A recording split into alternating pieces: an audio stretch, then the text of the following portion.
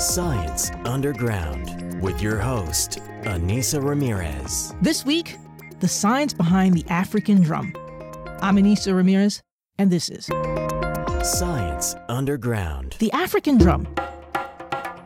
Many think it's a musical instrument. It is. But it was also a form of communication too. You could say that the African drum was an early cell phone. When communicating messages over long distances, drummers would be located far apart and would listen for messages as drum beats. When the drummers heard a message, they would then repeat these drum beats so that people even farther away could get these messages.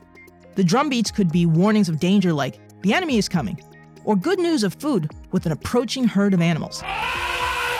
While sending these drum beat messages throughout Egypt, the ancient Nubians discovered something. If you beat a drum near the banks of the Nile, the message will travel across the surface of the water without losing volume. That means that I could speak to you at this level, and you can hear me at the same volume across the water, and in some cases over 2 miles away. Now, today, scientists have figured out why. Right where the air and the water meet, at the interface, sound travels without losing volume. This interface acts like a pathway or channel that allows sound to travel without diminishing.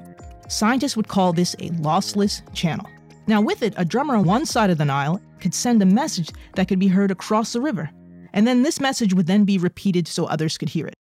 Now, this old idea of repeating a message is used today in modern telephone systems. There's the message, your voice, which is then repeated with electronics so that the message can travel over long distances without losing volume. So you see, today's technology borrows from ancient ideas, proving that there really isn't anything new under the sun. I'm Anissa Ramirez, and this was Science Underground.